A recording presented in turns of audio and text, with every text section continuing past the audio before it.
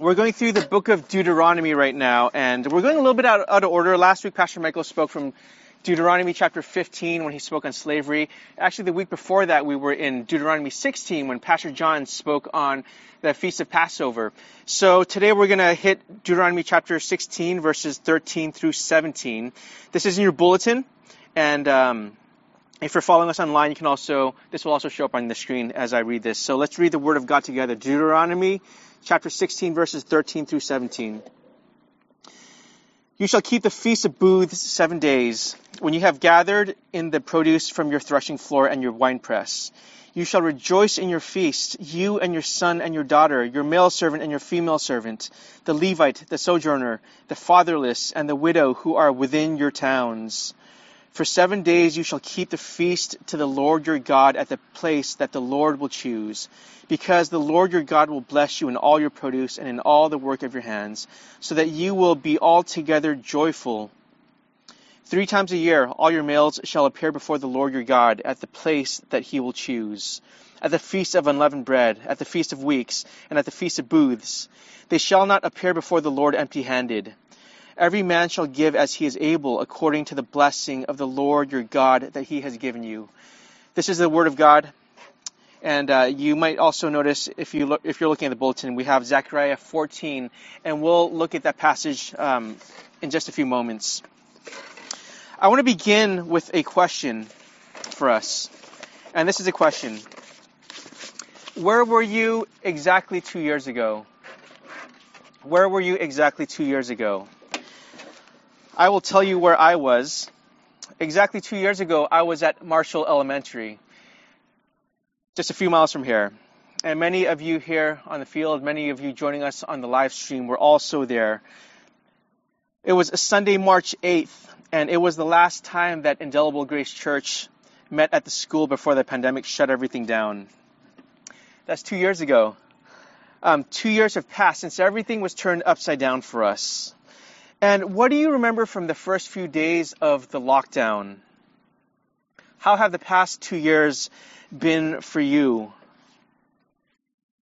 What has transpired? What have you gone through personally? What has your family gone through? What good things? What bad things? I ask you this question because there are certain events that happen to us that stay with us. And if we continue to dwell on them, we always remember them. There are certain things that happen in our lives. There are weddings and births, meeting someone for the first time or saying goodbye to them for the last time, watching your favorite sports team win a championship. Maybe you began a job or you left a job. Certain big things happen in our lives that we just think, man, these are monumental events, and I will never forget them. What about this pandemic? We're still in the pandemic, and maybe we can still remember certain things about the past few years. In some ways, it feels like it was just yesterday that this began. In other ways, it seems like it was 20 years ago that it began, because it's just become such a normal thing for us. Not necessarily a comfortable thing, but a normal thing for us. But how will it be in 5 years? How will it be in 10 years? How about 40 years from now? When you look back on this season, how much will you remember? And how much will you forget? We all forget things that we think are so big and monumental, things that we say we'll never forget. We forget them.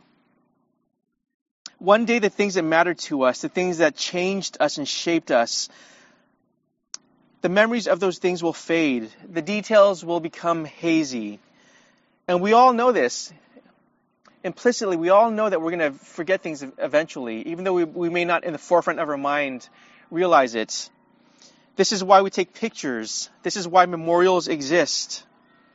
This is why we had yearbooks in high school. Do you remember what you guys would write? I'm never going to forget you in junior high or high school. And then I bet you haven't remembered these people at all since then. If you look on your Facebook account, it's going to pull up memories. This happened 12 years ago. This happened 7 years ago on this day. And these things pop up because we have a proclivity to forget the things that matter to us. And I ask about this pandemic. What do you remember from the past two years? This sermon is not about the pandemic. I just use the pandemic as a marker for us because this is a shared experience for all of us. This sermon is about remembering. It's about rejoicing. It's about celebrating and anticipating. It's about us looking back to how God has been faithful to us. In our passage today, it talks about this feast, one of the celebrations that the Jews observed, the Feast of Booths. It's also called the Feast of Tabernacles. The Jewish people, they call this Sukkot. That's the Hebrew word for tent. Other people call it the Feast of Indwelling. We're going to look at this feast. We're going to look at the significance of it. We're going to look at what this means for us as believers today. So we have 3 points. The first is the purpose of remembrance. The second is the command to rejoice. And number 3, the anticipation. So these are our 3 points. And before I look at our first point, I want to explain to you what the Feast of Booths is. So we just had a very short passage that just in a few verses, it gave us a little bit about the Feast of Booths. But there are other passages in the Old Testament that tell us about the Feast of Booths. In Zechariah, in Leviticus, in the New Testament, actually, there's a scene where Jesus is celebrating with the Jews at the Feast of Booths, and we'll look at that passage toward the end of the sermon. But what was the Feast of Booths? This was a harvest feast. This was a festival that took place at the end of harvest. It was a happy time. It was a celebratory time. Almost everyone attended this festival for 2 reasons. The first one was just because it was such a fun thing for people to be a part of. There was a lot of color, there was celebration, there was good food, people were happy, people were rejoicing.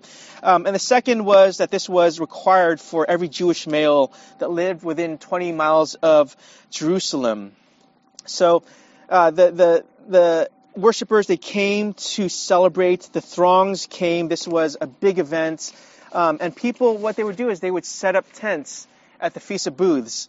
The booths are another word for tents. And this is the festival when the worshipers would gather and they would erect tents, just very simple tents. And you would see, as far as the eye could see, tents. They would be on the streets, in dark alleys, in the courts of the temple, on rooftops. Anywhere where a shelter could be erected, maybe something about as big as this tent right here. The tents were built, and these tents were built with really thin walls. And the roof, there were requirements for how these tents were to be built. The roof was built with just very, very simply, there'd be branches placed on top, maybe a thin veil that you could see through. And the reason for this was so that the stars could be seen at night. So when you went to sleep, you could look up in the skies and you could see the stars. And in addition to this festival being one where they looked back at the harvest, where they would think about how God had provided for them, they'd also be thinking about how perhaps they or their ancestors, they dwelled in the wilderness and they had to stay in tents every night. And just like they did years and years ago, they were reenacting this and remembering that at one time they also stayed in a tent in the wilderness. They looked up into the sky. They could see the stars. And this was to remind them of how God had provided for them. So this is the Feast of Booths, and in a few moments, I'll talk about elsewhere in the Bible how this is not just something that the Jews were to look back on, not something that Jews were to celebrate in the present moment, but also something that all of God's people could observe, because we're all looking forward to something when we observe the Feast of Booths, this Feast of Tabernacles. So this is an ongoing thing. The Feast of Booths is not just something that we look at in Deuteronomy. It's something that is observed today by practicing Jews. It's something that we're actually commanded to observe now. This is something that God's people are supposed to do. So that's the background. Let's look at the first point, the purpose of remembrance. The purpose of remembrance. So, like I mentioned before, the Jews, they gather for the Feast of Booths, and they are thinking about the harvest. This is the end of the season. They've reaped what they've sown. The rain has fallen. The produce has sprouted from the earth. They have gathered everything. And they're saying to God when they celebrate this, that God, you provided for us in this season. You are the one that has been so good to us, and we remember how you have been faithful to us. Not just in this past season, but in previous seasons, decades ago, centuries ago. You have been good to your people. You have kept your promises. You provided for us. We are beneficiaries, even today, of what you've done for us in the past. And these Israelites, as they are commanded to celebrate this, as they're commanded to observe the Feast of Booths, it's for them to remember God's faithfulness to them in the wilderness. And if you're familiar with the Old Testament story, extraordinary things happened when the Jews were in the wilderness. God rescued them from slavery in Egypt. When they were chased, God miraculously provided for them. Do you remember the water parted, and the Jews were able to go through that, and the enemy was swallowed up when the waters closed in on them. They were led by a cloud by day and a pillar of fire by night. God provided food for them every single day, manna, this heavenly bread. Their clothes did not wear out. Their shoes did not wear out for 40 years.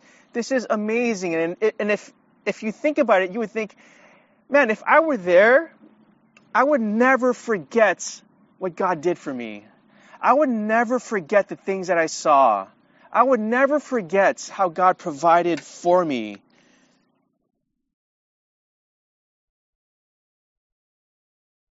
But the Jews would forget. And a big part of the entire story of the Bible is the fact that God's people forget that God has been good to them. So God's people need to be reminded of what God has done. Even miraculous things that you would think they would never forget, they began to forget. So God says, here's a Feast of Booths for you. You need to remember what I've done for you. You need to set your mind on God, to think about how He has been Jehovah Jireh, your provider, the one who has always been on your side and has always provided for you. What about us? How has God been good to you? What have you forgotten? Part of being human is to remember. We live as finite creatures on this spectrum of time. And chances are you're not going to remember that you sat on the field here at San Felipe on a Sunday in March. You most likely won't. Most likely you're not going to remember the words that I spoke today. Because here's the truth as a preacher. I don't remember some of the things I say by Monday morning. But we're supposed to remember. We're supposed to remember what God has done for us. One of my favorite authors, his name is Frederick Buechner. And he has this great collection of essays in a book called A Room to Remember. And here are a few quotes from that book. To remember the past is to see that we are here today by grace, that we have survived as a gift. Remember. He continues, there is a deeper need yet, I think, and that is the need, not all the time surely, but from time to time, to enter that still room within us all, where the past lives on as a part of the present. He's referring to this place, a room called Remember. He's giving us this image. Within us is a room, and in that room is a place where we sit down and we remember who we are, who God is, what He's done for us. That's still room within us all where the past lives on as a part of the present, where the dead are alive again, where we are most alive ourselves to turnings and to where our journeys have brought us. The name of that room is Remember. The room where with patience, with clarity, with quietness of heart, we remember consciously to remember the lives we have lived. To be human is to remember, is to confess that you are finite, that there are things that have happened that you're prone to forget. But in those moments, God has worked. God has shaped you. Behind the scenes, God was working out 1,000 things on your behalf. And yet we forget them. We forget them. I kind of like etymology. Etymology is the study of words. And if we break down this word remember, remember, two parts, it's saying to us this: you're making something a part of yourself again. Just as my arm is a member of my body, I'm remembering. I'm making something a part of myself again when I remember something. I'm saying that there are things that are part of my life that I need to make a part of myself again and again and again, because these are vital parts to who I am as a person, to who I am as a son or a daughter of God. And in the Bible, we're told we need to remember things. We need to remember things because we're prone to forget. Let me read to you from Psalm 103. This is not in your bulletin, but just listen as I read the psalmist telling his soul, speaking to himself, because he knows he's going to forget. Listen to Psalm 103, the first 5 verses. Bless the Lord, O my soul, and all that is within me. Bless his holy name. Bless the Lord, O my soul, and listen to this, and forget not all his benefits, who forgives all your iniquity, who heals your diseases, who redeems your life from the pits, who crowns you with steadfast love and mercy, who satisfies you with good so that your youth is renewed like the eagles. The psalmist is telling himself, he's not telling other people, he's telling himself, soul, you forget so often. You've forgotten his benefits. So I need to tell myself this: bless the Lord. I need to tell myself, bless the Lord. I need to tell myself that the Lord has healed me, that he's forgiven my sins, that he's redeemed my life from the pits. He's crowned me with steadfast love and mercy. He's satisfied me with good, that my youth is renewed like the eagles. And I don't know about you, but I know for myself, I forget that all the time. I forget that all the time. And I need someone to tell me, forget not all his benefits. What has God done for you? How has God been faithful? Have you forgotten? There's another passage in 1 Corinthians chapter 6. Paul is writing to the Corinthians, and that church was a mess. That church was a mess. And this is one of the things he says to them. Do you not, 1 Corinthians 6, verses 9 through 11. Do you not know that the unrighteous will not inherit the kingdom of God? Do not be deceived. Neither the sexually immoral, nor idolaters, nor adulterers, nor men who practice homosexuality, nor thieves, nor the greedy, nor drunkards, nor revilers, nor swindlers will inherit the kingdom of God. And such were some of you. And such were some of you. He's telling the Corinthians, do you remember in the past that you were like this? Do you remember that you were rebellious against God? Do you remember how he's transformed you? But you were washed, you were sanctified, you were justified in the name of the Lord Jesus Christ and by the Spirit of our God. Paul is telling the Corinthians, I know that you're going to forget these things. This is why he's telling them, such were some of you. Remember your past. Remember what you were once like. So why do we remember? Because we forget. Remember who you were.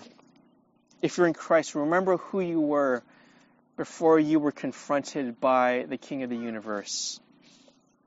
Remember what he's done for you. Remember how he's changed you. Remember how he's wounded you and how he's healed you. Remember that God is good. There's a story about Martin Luther, one of the fathers of the Reformation, and he had a lady come up to him after service, Sunday service one day, and she asked him a question.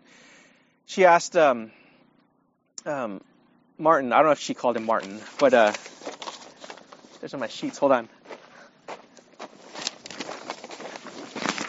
She asked him, Martin, every week I come, and every week you preach the same thing. You preach the same thing every Sunday. Why is that? And Martin Luther said this. He said, because every week I preach the gospel. And every week you forget, and I forget. And every week we need to come again to listen, to be reminded. Thank you.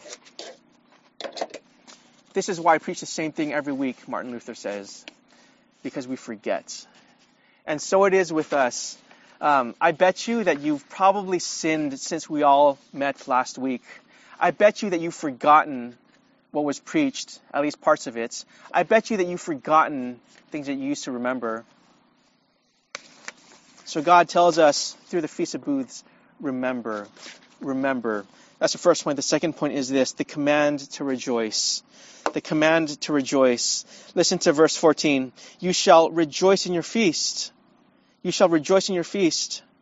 And then the end of verse 15. You're going to remember, actually let me just read the whole verse to you. For 7 days you shall keep the feast to the Lord your God at the place that the Lord will choose, because the Lord your God will bless you in all your produce and in all the works of your hands, so that you will be altogether joyful. Notice what he says. He doesn't say the Lord's going to bless your hands so you're going to have a huge bounty to enjoy for yourself or to distribute. He says, so that you will be altogether joyful. And here is a wonderful truth for those of us who follow Jesus. That God wants you to be joyful. That God wants you to rejoice. He's so serious about this that he commands you to rejoice. He commands you to be joyful. And now that's strange, isn't it? Why does God need to command us to feel something? Why rejoice?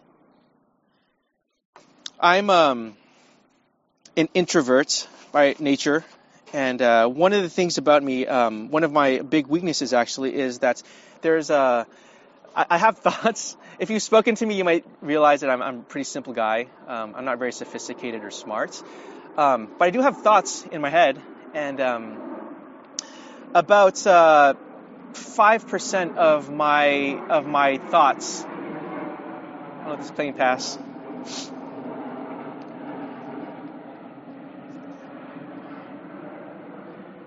About 5% of my thoughts actually come out of my mouth. Within me, there's a lot of stuff that never comes out, and that's something that I need to work on. But there are times when I sit down. There are times when I try to be thoughtful. This is also another thing I need to work on. I need to be more thoughtful. I need to be more self-aware. I need to be mindful of what's happening in me and what God is doing around me. But sometimes I just need to sit down and I need to write out what I'm thinking. That happens once in a while. For you, maybe you're not like me. But have you ever written a card for someone, perhaps a birthday card or some card expressing appreciation for them? You might be writing something for someone in your life that you love. You might say, things I love about you. And you start thinking about, what are the things I love about this person?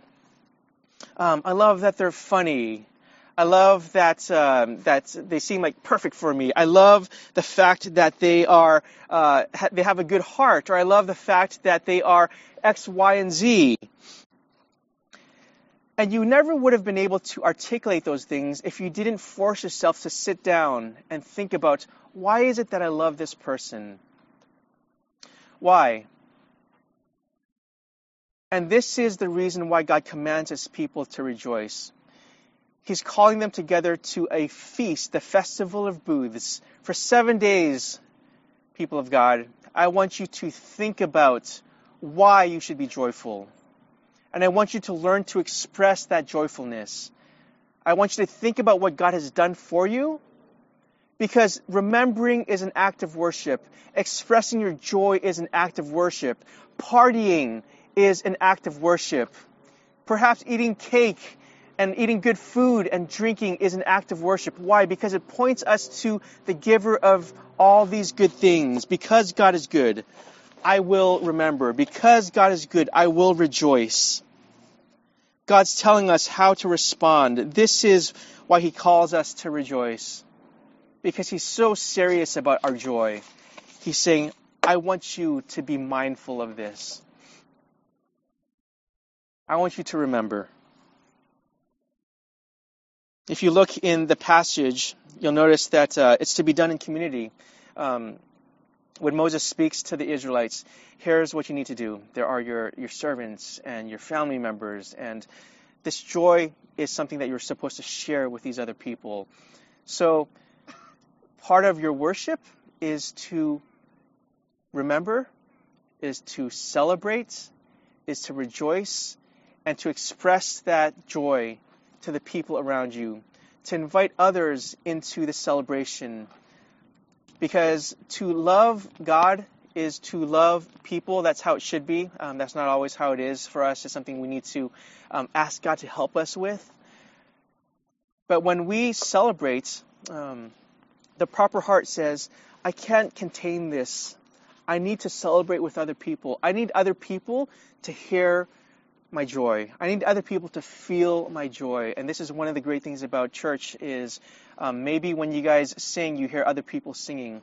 And that's a beautiful thing. One of my favorite things about being with believers is to hear the voices of other people, to sing the words that I'm singing as well, to say the truths that maybe I've forgotten these truths, but someone next to me singing them. I want other people around me. So celebration and rejoicing is to be done with others in community.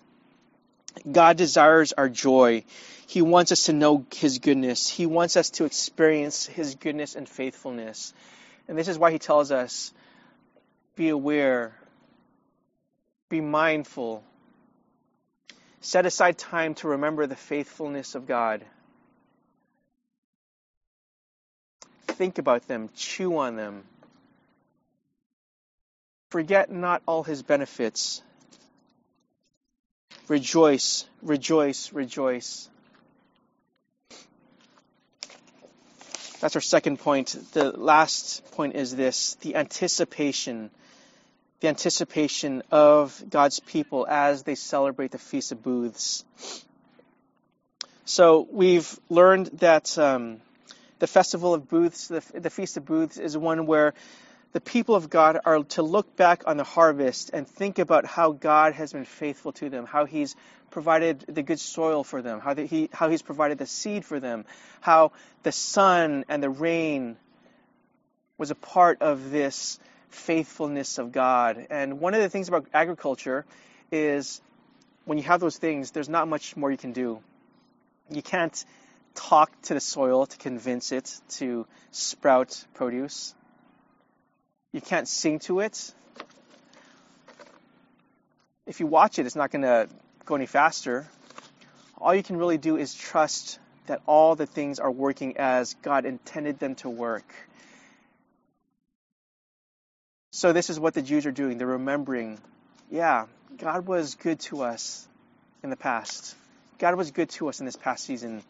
God was good to us in the wilderness. Yeah, God was really good to us.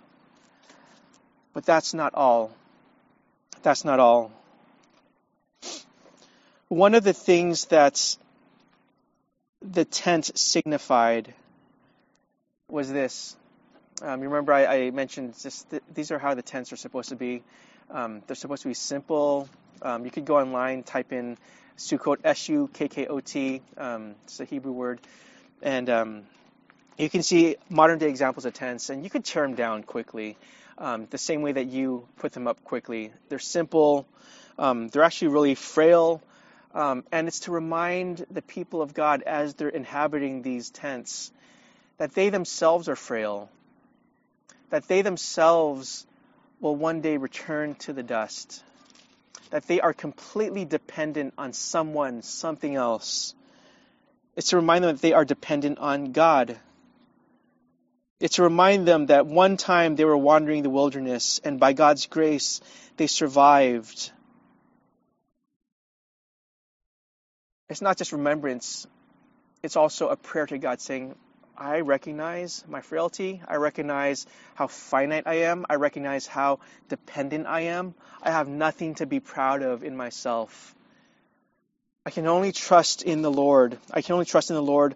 And I'm banking on the fact that God will continue to be faithful to me. I'm banking on that. And this is why we're told to observe the Feast of Booths continually, constantly. We have this passage in Zechariah, and I'm going to have you look at that.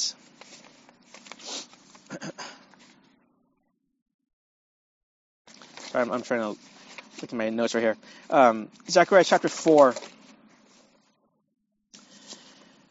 So here is Zechariah writing, "Then everyone who survives of all the nations that have come against Jerusalem shall go up year after year to worship the King, the Lord of hosts, and to keep the Feast of Booths." Here it is again. "And if any families of the earth do not go up to Jerusalem to worship the King, the Lord of hosts, there will be no rain on them.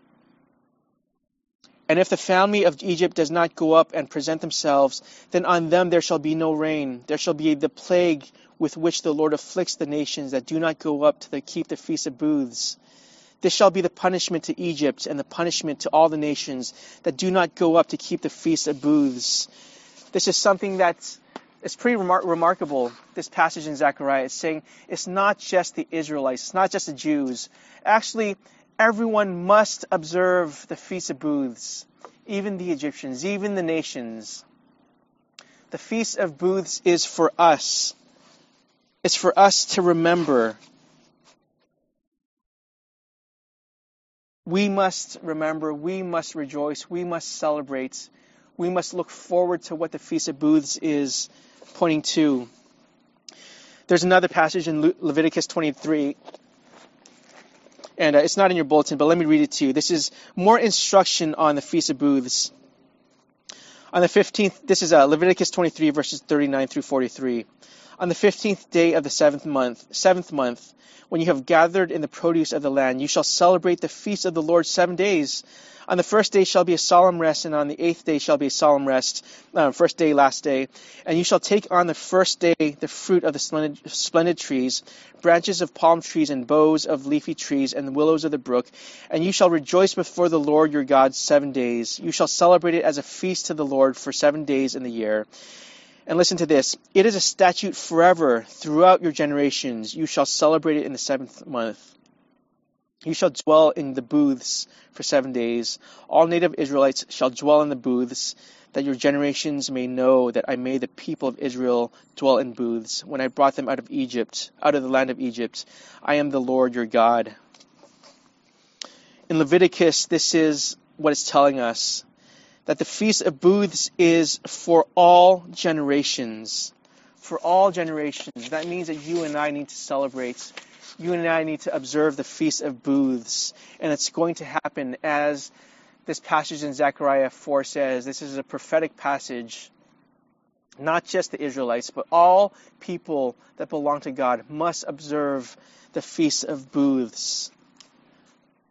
And how will we do it? How will we do it?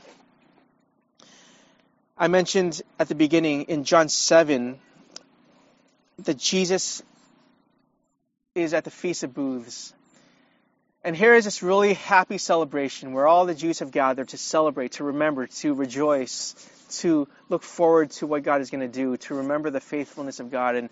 And Jesus here, there's this extraordinary scene where Jesus tells the people around him, he's revealing himself to the people. He's saying, I am the light of the world, because there was one of the elements of the Feast of Booths in the Gospel of John was the lighting of the candles in anticipation for the one who would come to light up the world. And Jesus says, that's me. I'm the light of the world. There was another element in the Feast of Booths in the Gospel of John where water was poured down a basin. And Jesus says, I'm the living water. I'm the living water. But that's not all. Jesus was taking the imagery of the Feast of Booths. People could see all around them temporary dwellings, these tents, these booths. And Jesus used this festival, this Feast of Booths, to tell his people this. I'm going to read to you a commentator by the name of David Brickner, and this is what he says. In Jesus, God tabernacled among us. Remember, another name for the Feast of Booths was the Feast of Tabernacles. In Jesus, God tabernacled among us. He chose to be born into a less than glorious space, where certainly the stars might have peeked through the cracks in the roof. The elements might well have invaded. Nevertheless, in that lowly place dwelt the glorious presence of God, the transient and the eternal, beautifully coming together in God's provision and presence. Jesus was the fulfillment of this feast. Because what did Jesus do? Jesus dwelt in a temporary dwelling. Jesus tabernacled among his people. In John 1, it gives us this imagery that Jesus was the Word. Jesus was the Word made flesh, and the Word dwelt among us. The other word for that is the flesh tabernacled. Jesus tabernacled with his people for their sake. For their sake. And here's the gospel. That though you have existed, though you have rebelled against God, though you are worthy of nothing from God except judgment because you've rebelled against him, God provided for you. God gave you soil and water and land and sunshine and rain. He's been good to you. Why? Not because you are a good person. Not because you were able to come up with a list of things that you could do to make God like you so that he would give you what you want. But because of Jesus. On the cross, Jesus took on our pain, our sin, our rebellion, all the ways we've rejected God. And he received the punishment in our place. And at the cross, we receive the perfection, the righteousness of Jesus. So that when God looks at us, he sees not sin, but he sees perfection and righteousness. And God is faithful to us not because we are good, not because we are worthy of God's faithfulness, but God treats us with kindness and faithfulness because Jesus is worthy. Jesus deserves faithfulness and kindness. And we receive what Jesus earned for us on the cross.